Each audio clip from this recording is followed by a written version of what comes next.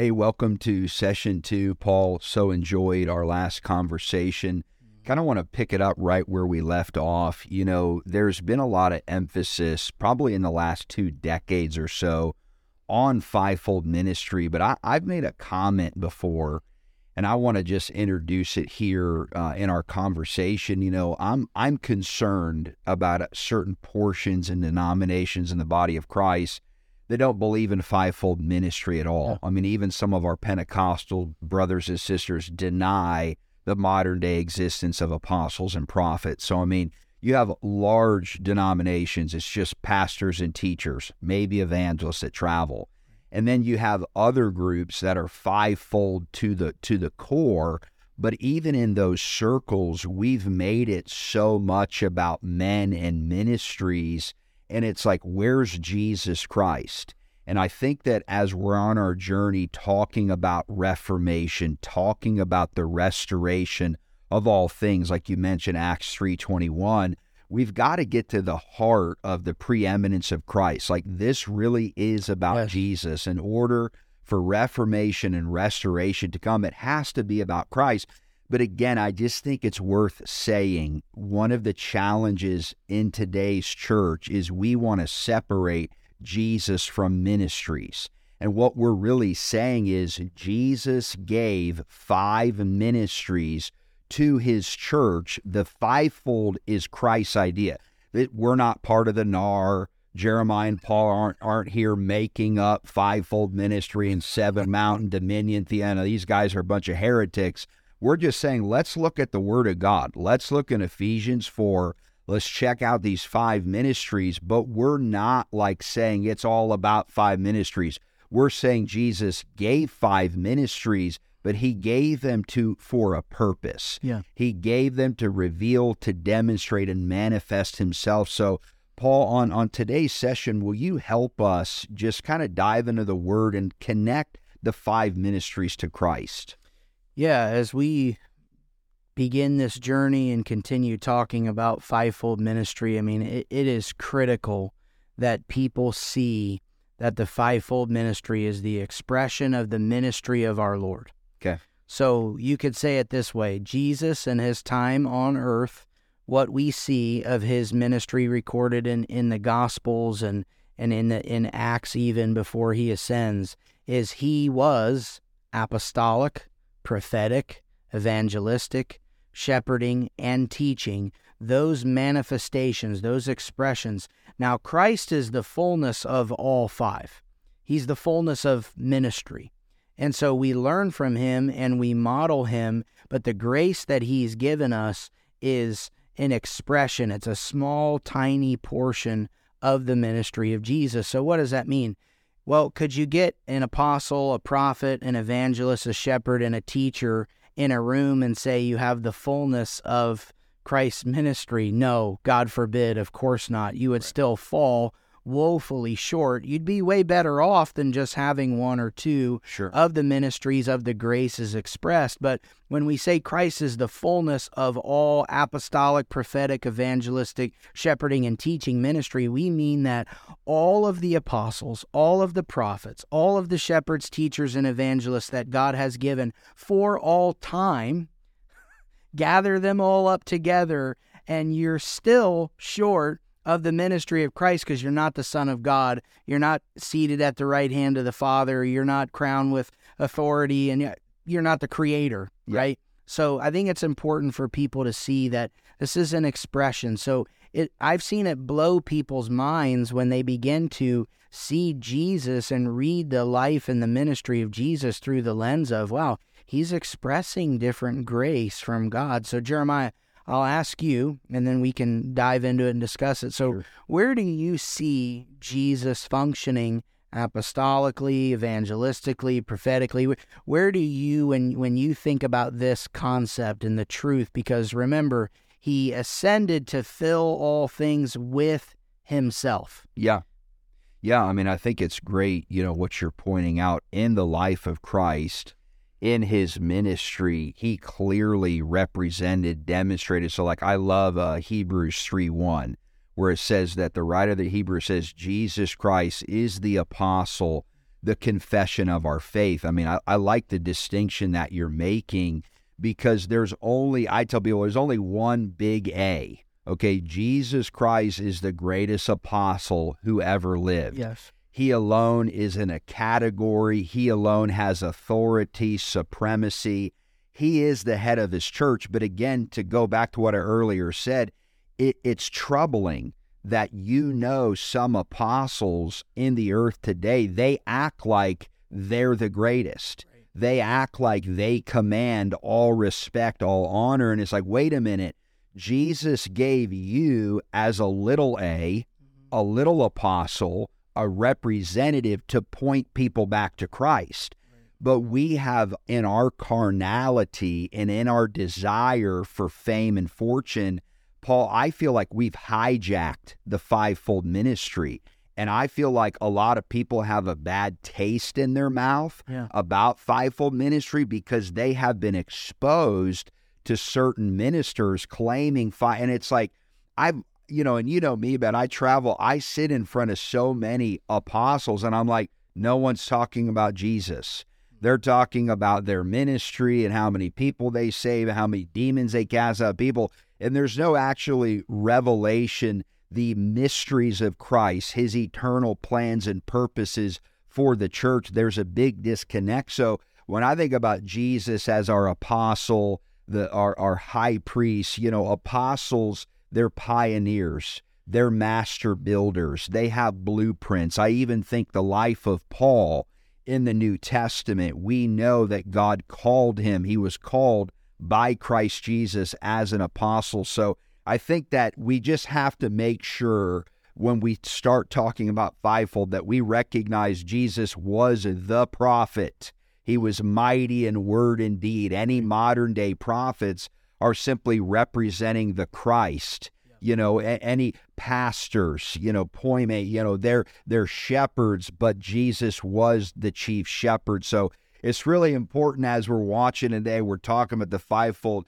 Paul, you and I, again, a burden for reformation and restoration in the church looks like Christ Jesus being given his place, which he's number one. And it honestly, I think that there's even a burden from the Lord, a spirit of prayer and intercession and even repentance that needs to take place of like, Lord, we're sorry as the people of God for putting fivefold ministers on a pedestal and worshiping them and idolizing them. And then we need repentance on behalf of fivefold ministers that says, Lord, I'm sorry for allowing myself to be put in positions and places that actually hindered. There's only one mediator between God and man, Jesus Christ. His blood paid for that. And so oftentimes, though, in fivefold, we act like we're the mediator between God and man, and I just think it deeply grieves the heart of God. So you're going to get me triggered now. Yeah. Yeah, the elitism and the body exists to serve me and my ministry is bogus. Yeah. And it's disgusting. I think the part of the repentance is we've got to repent for misrepresenting God to people. Yeah. That if you're a fivefold minister, you're given grace to represent Jesus and you've misrepresented him. Yeah. You're an ambassador. You're supposed to bring the presence and the power and the dignity of Christ, and instead what you've brought is self-promotion and self-exaltation, and you've shown up to be served rather than to serve. I mean, even in the apostolic conversation, Christ the apostle, the high priest, the apostle of our confession, Hebrews 3:1, which you referenced, he has a towel and he's washing feet. Mm-hmm.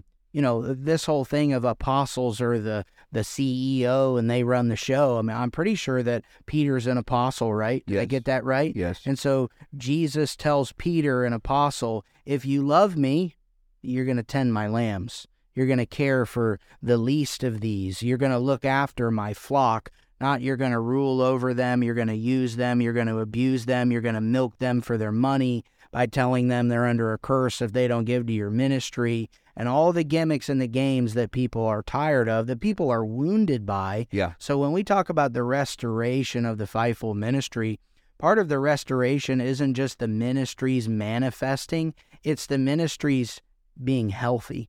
Okay. It's the ministries being properly and rightly positioned so that people can understand that, hey, the fivefold ministry is a blessing. The fivefold ministry is it should be a breath of fresh air. We should be thanking God, but instead, when you have those negative experiences, when there's that elitism that goes on, when it's the Green Beret super cool kid club that happens, and it creates a hierarchy and a tier within the body rather than being a family, it violates the teachings of Jesus, where he was showing them, hey, the Gentiles lord it over each other. It's not supposed to be that way among you. You're all brothers. I don't want you to use titles and get drunk on, call me this and call me that. I want you to serve, and I want you to love one another. Your love is going to be how the world knows you belong to me. Yeah. You're my disciples. Yeah, I mean, I think that we're touching on something which, to me, like the phrase that comes to me is like, it's a revelation of Christ Jesus. Yeah. I think that we are lacking a revelation, like I'm talking about a true knowledge and experience of Christ Jesus our Lord, that obviously the apostles of the Lamb, those 12, they got, right? Because they experienced Christ, they knew him, they walked with him. Then you have, Judas betrays Christ, and so they draw lots, and you've got Matthias. Then you've got Paul the apostle, who again had a personal visitation from Jesus Christ. And to your point, what does the Lord say to him? I'm going to show you how much you have to suffer. Yeah. This was not, hey, Paul, you're called as an apostle, and you're going to be the granddaddy poopah of the New Testament church. I mean, this guy, 1 Corinthians 4, he talks about, here's what we've had to undergo, beaten, spit on, evaded death. I mean, I was even, listening to a series the other day by Rick Renner. He's talking about probably maybe 26 or so references to apostles in the New Testament, but he's referencing Ephesians 4. And, in Revelation 2, God says to the church at Ephesus, you've tried out those who claim to be apostles, and you found them false. In other words, even at Ephesus, we're reading from Ephesians 4, clearly everyone thought they were an apostle.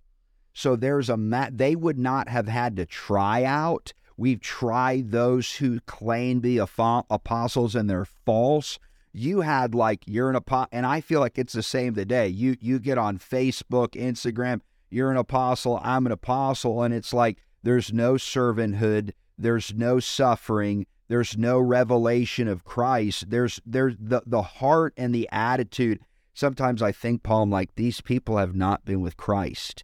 I don't know if they haven't had training, if they haven't had a revelation, but again, it just seems like we've hijacked the fivefold and even specifically apostles, and we think it's like a hierarchy. Yeah. Apostles are the best. I mean, what does the word say about apostles in terms of sequence or order?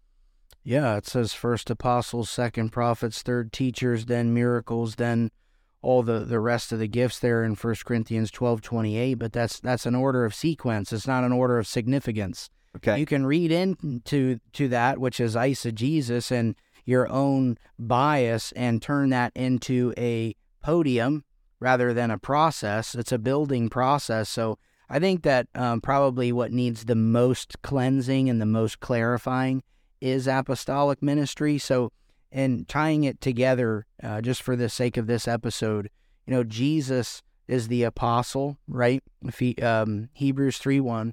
And so his apostolic ministry consisted of, he was a sent one, which is the word apostello, the verb there for apostolos, apostle, where we get the words is to be a sent one. Jesus was sent by the Father, from the Father, and he came to manifest, demonstrate, and reveal God the Father. And so in the same way that Jesus was sent apostolically to the earth, and he reconciled the people back to God, apostles are sent ones into territories or regions or different assignments. They're sent by God to represent God, to manifest God, and especially his fatherhood, because apostles are spiritual fathers. Yes. And they have a fathering component, a very fatherly feel and expression to them. If you believe you're an apostle, but you don't have spiritual sons, spiritual daughters, I mean, that would be a question mark for me for sure. So even in trying to cleanse the whole apostolic elitism issue,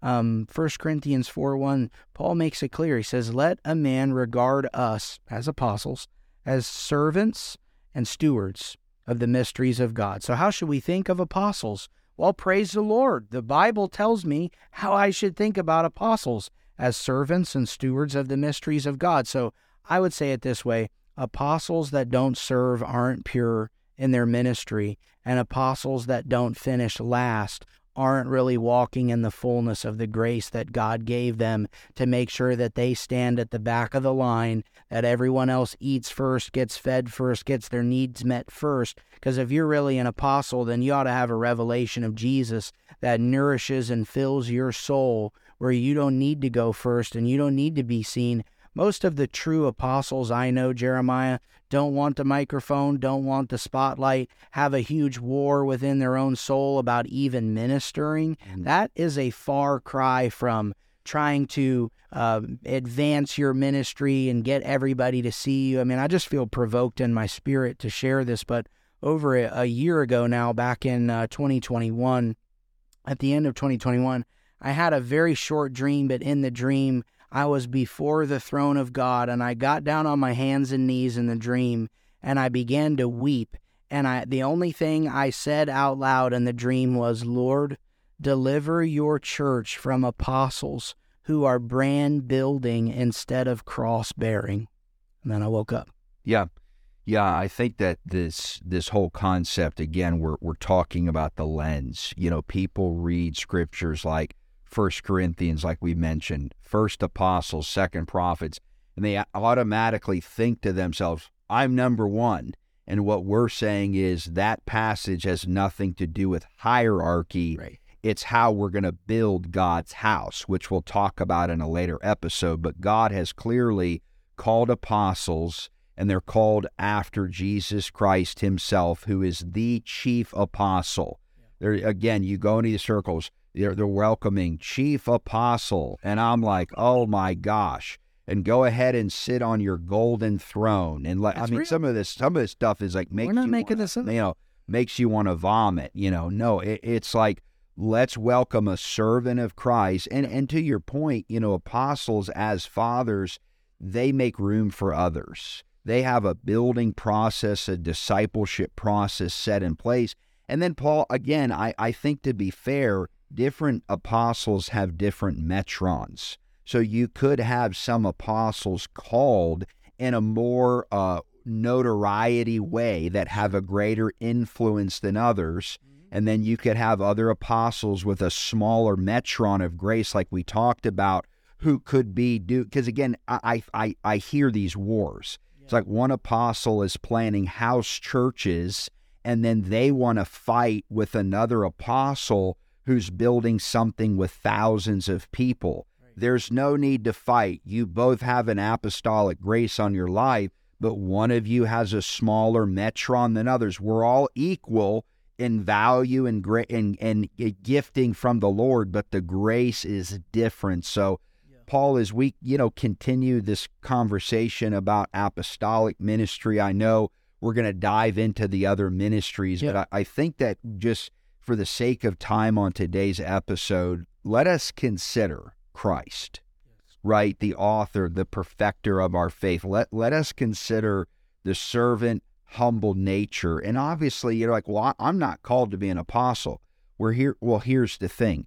Apostles help all of us. They equip all believers to grow and become an apostolic people. And so by being servants of Christ, by being humble, right? By giving ourselves to pioneering, if you will, or the house of God, we're all on a journey to become an apostolic people. Yes. Amen. I agree completely, and I believe that the Lord is restoring pure and true apostolic ministry back to the church. He's restoring apostles that come with an agenda, and their agenda is Jesus Christ.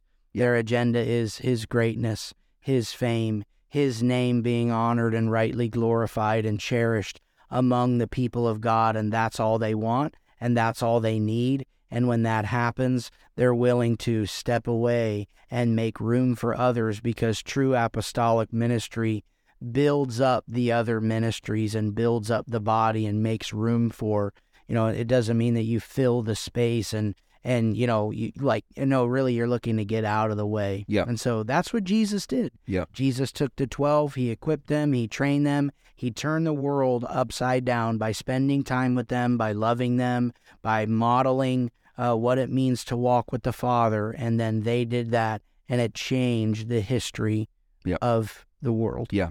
Well, let's pray today. Father, thank you for this episode and the people that are watching today. Lord, thank you that you're raising up an apostolic people. And I just thank you for the injection of service and the injection of humility. And Lord, your voice calling to your body, Lord, wanting to equip an apostolic people for the work of ministry. And Lord, where we've taken that high place, where we've stolen the glory that belongs to you, Lord, I just pray for a fresh spirit of repentance. And Lord, that you would cleanse and purify fivefold ministry, and especially apostolic ministry, in Jesus' name. Amen. Amen. Amen. Thanks for watching today.